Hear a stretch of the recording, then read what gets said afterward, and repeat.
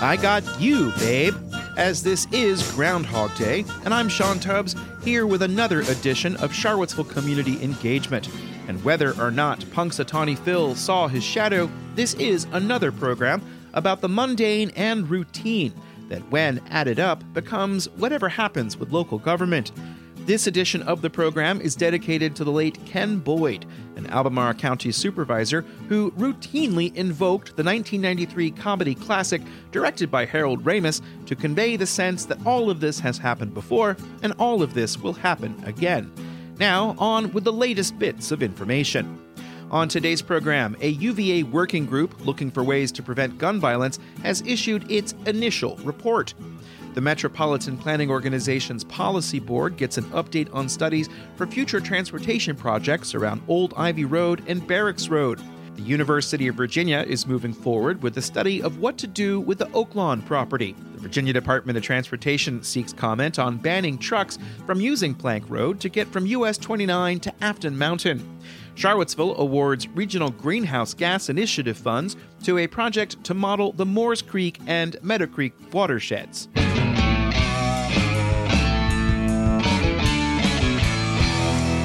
In today's first Patreon-fueled shout-out, come gather round, people, wherever you roam. From Monday, February 5th to Sunday, February 11th, WTJU's 2024 Folk Marathon will air round-the-clock folk and roots specials from around the globe. WTJU is gathering friends for a raft of musical deep dives, from Richard Thompson's soundman Simon Tassano to local favorite Michael Clem, from Virginia Folklore Society recordings to a celebration of Kevin Donleavy's 25 years sharing Irish and old-time music, plus dozens of artist features and deep dives. Check out the full schedule at WTJU.net. WTJU sound techs are setting up microphones for 8 live performances in 7 days. They're excited that the lineup includes Buzzard Hollow Boys, Terry Allard and Gary Green, Mama Tried, Eric Nred Neeram, Barling and Collins, Uncle Henry's Favorites, and Silo O, and live Squeezebox. WTJU is here for you, and your donation makes the station available to everyone. Visit WTJU.net to give your support to the 2024 Folk Marathon.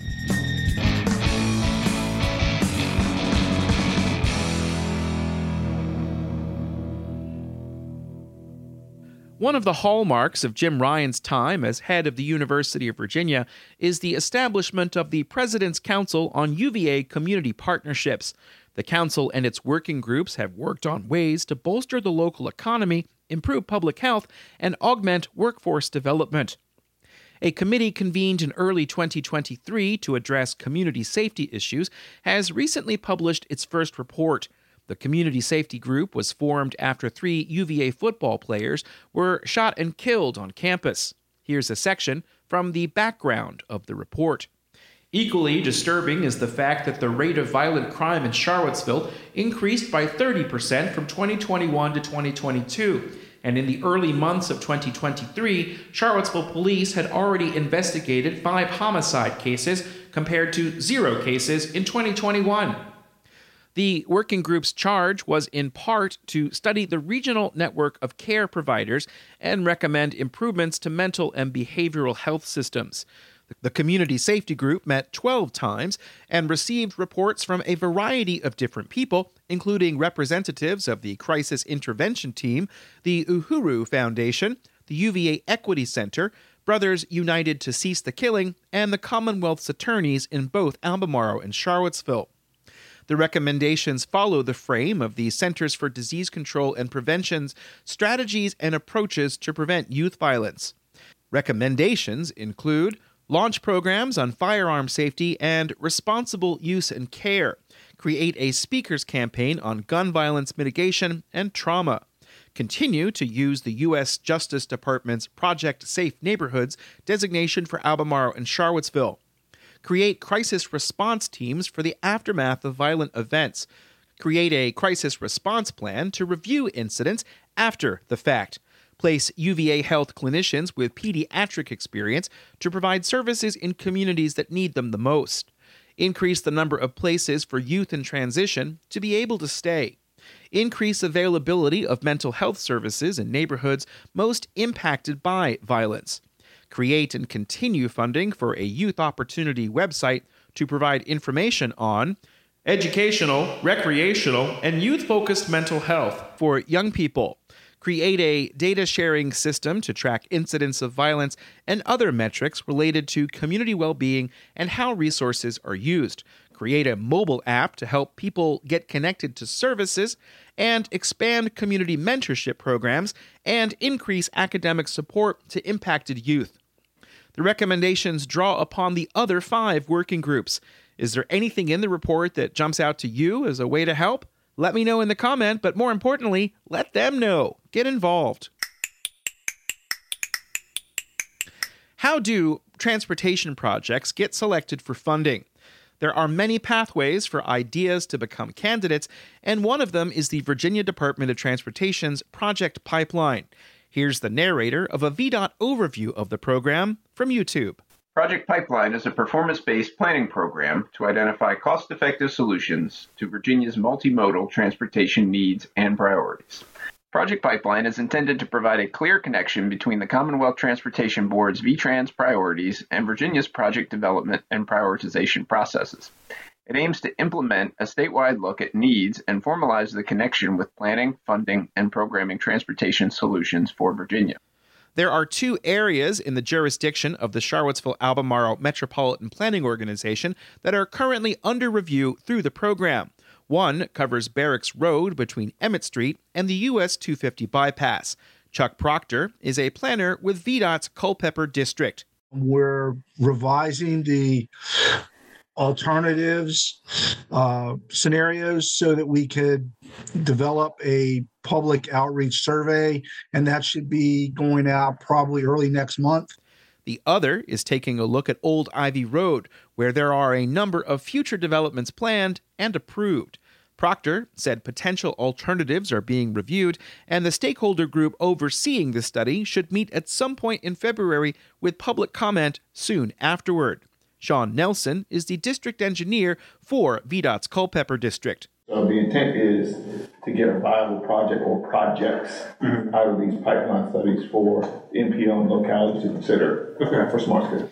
Smart Scale is one of the mechanisms through which projects are funded. Applications for the 6th round will be taken this year, and Nelson said the timing likely will not be right for any projects that develop from these 2 pipeline studies in this round. Sandy Shackelford, the Director of Planning and Transportation at the Thomas Jefferson Planning District, said the 6th Smart Scale round will have more strict documentation requirements, and that means the number of available projects ready to go is limited.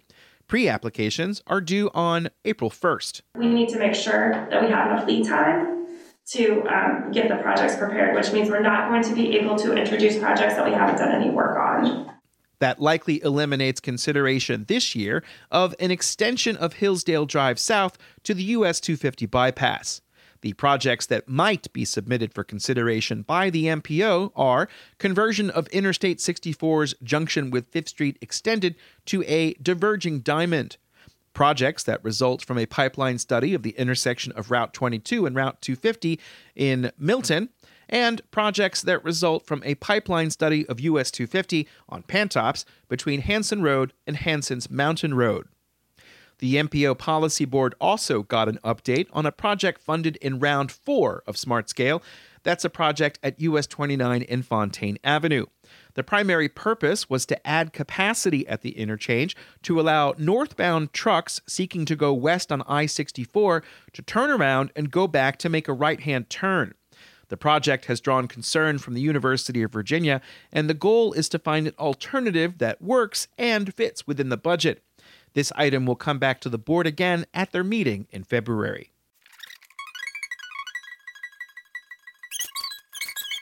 The University of Virginia is seeking architectural and planning firms who would be interested in helping plot out the future of a 5.2-acre estate in Fifeville. The state institution purchased Oaklawn in October 2023 for $3.5 million. Here's a section from the request for letters of interest and statements of qualification. The purpose of the planning study is to assess childcare and potential program uses of the site in support of UVA health and the community while protecting the historic value of the property and exploring potential density, access, transportation, and related impacts. The request states that engagement with the Fifeville neighborhood would be a key component, as would be historic preservation. The document also notes that any project would follow Charlottesville's land use rules, even though the property is owned by UVA. The property is in Area C, as defined by the three-party agreement between the university, city, and county, requiring the university to follow both state and local review entitlement processes for any proposed development. The property is now zoned Residential C, which would allow additional dwelling units on the site by right. Oak Lawn is also an individually protected property, which means the Board of Architectural Review will have to weigh in on any design changes. Firms who want to do the work have until February 20th to send in their material. A request for proposals will be released to a shortlist on March 1st.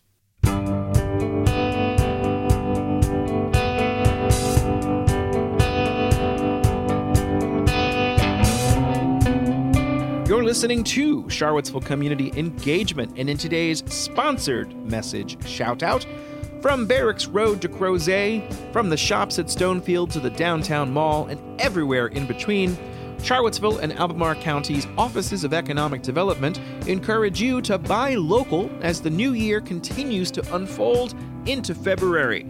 Buying locally supports our neighbors and community members and makes a big impact for our local economy.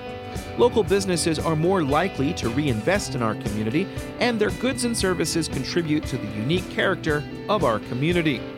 You can learn more about how you can support local business at showlocallove.org and on social media. And always keep in mind that Charlottesville Community Engagement is a small, independent, for-profit business, also locally owned. Buy local, showlocallove.org.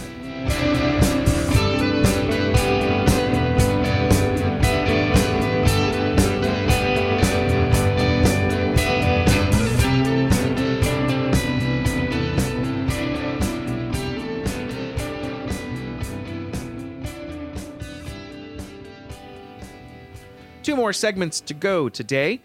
A group of residents and businesses in the Batesville area in Albemarle County have been asking for ways to reduce traffic that travels through the unincorporated village. This week, the Virginia Department of Transportation opened up the public comment period for a proposal to ban trucks seeking to use Plank Road as a way to get between US 29 and US 250 at Rockfish Cap Turnpike. Here's a section from the press release. Signs advising motorists that Route 692 is being considered for a through truck restriction have been installed along the affected route and will remain in place through the comment period. The total distance that would be affected is 9.67 miles. The official alternate route would be to use US 29 and Interstate 64, a distance of 23.81 miles. To make a comment in writing, you can contact the Charlottesville resident engineer with a letter or an email. The address goes to 701 VDOT Way in Charlottesville, VA 22911. I'm not going to put the email address in the newsletter or the podcast, but it's there in a link in the newsletter if you would like to email.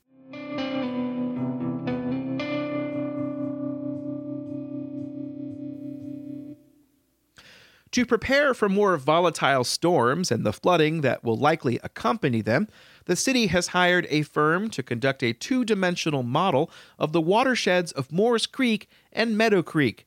The firm Hazen and Sawyer will take on the project, which will suggest where infrastructure may be needed for stormwater management.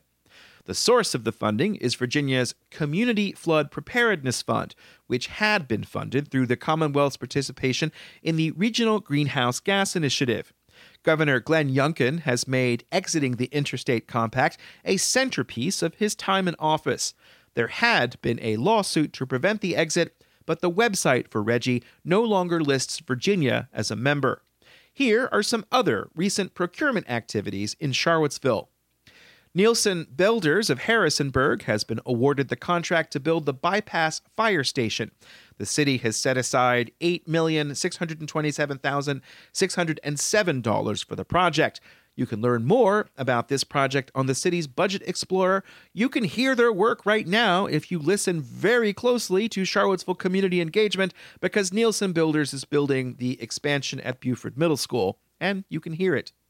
Total Environmental Concepts Incorporated of Laurel, Maryland, has been awarded the contract to build a new fuel station at the Avon Vehicle Depot. Southern Air Incorporated has been awarded a contract to remove and replace the chiller on top of the Market Street parking garage. Simpson Unlimited of Manassas has been awarded the contract to put a new roof terrace on Johnson Elementary School. Harrison Construction Company of Charlottesville has won the contract to replace a retaining wall at Maplewood Cemetery. UniFirst Corporation has won a contract to provide uniforms for Charlottesville area transit employees. The city is seeking a firm to build a timber bike and pedestrian bridge over Pollock's Branch at Jordan Park. Bids for that close on February 26, 2024. And finally, Troon Golf, LLC of Scottsdale, Arizona, will provide the city with golf course management services. The whole point of looking at everything you've just heard about is because I really want to try to look at as many things as I can, and thank you for helping me do that by listening and providing an audience.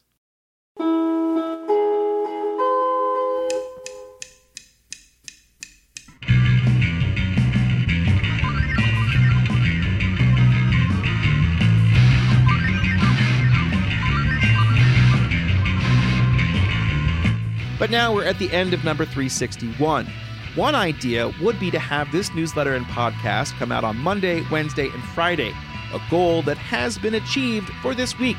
This allows ample time to do research and other tasks necessary to keep Charlottesville community engagement going, such as reading through as many sources as I can. I joked up top about this being Groundhog Day and the Sisyphean nature of local government. It turns out that nearly 17 years since being hired by a nonprofit to do this research, I find it comforting to note how many shifts and changes have happened. I really consider it an honor and a privilege to do this work and to remember those who are no longer with us, like Ken Boyd, like Holly Edwards, like Dwayne Snow, Rodney Thomas, and a whole lot of other people who I wish I could say hello to today. Thanks to all of you paid subscribers for keeping this going. Your initial payment through Substack is matched by Ting, an internet provider with a sense of community.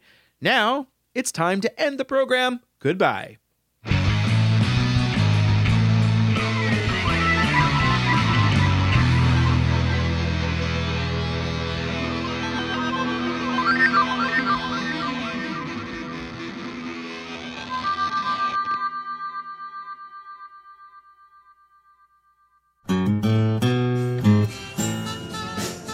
I got you, babe, as this is Groundhog Day, and I'm Sean Tubbs, here with another edition of Charlottesville Community Engagement. And whether or not Punxsutawney Phil saw his shadow, this is another program about the routine and mundane that, when added up, becomes a Violent Femmes song. A Violent Femmes song I heard one day when I was back in the 1993 comedy directed by Harold Ramis called Ghostbusters 17. That's how I convey the sense that all of this has happened before, and none of this particular bit will ever happen again. I hope the point has been made, which is that here I am, and goodbye.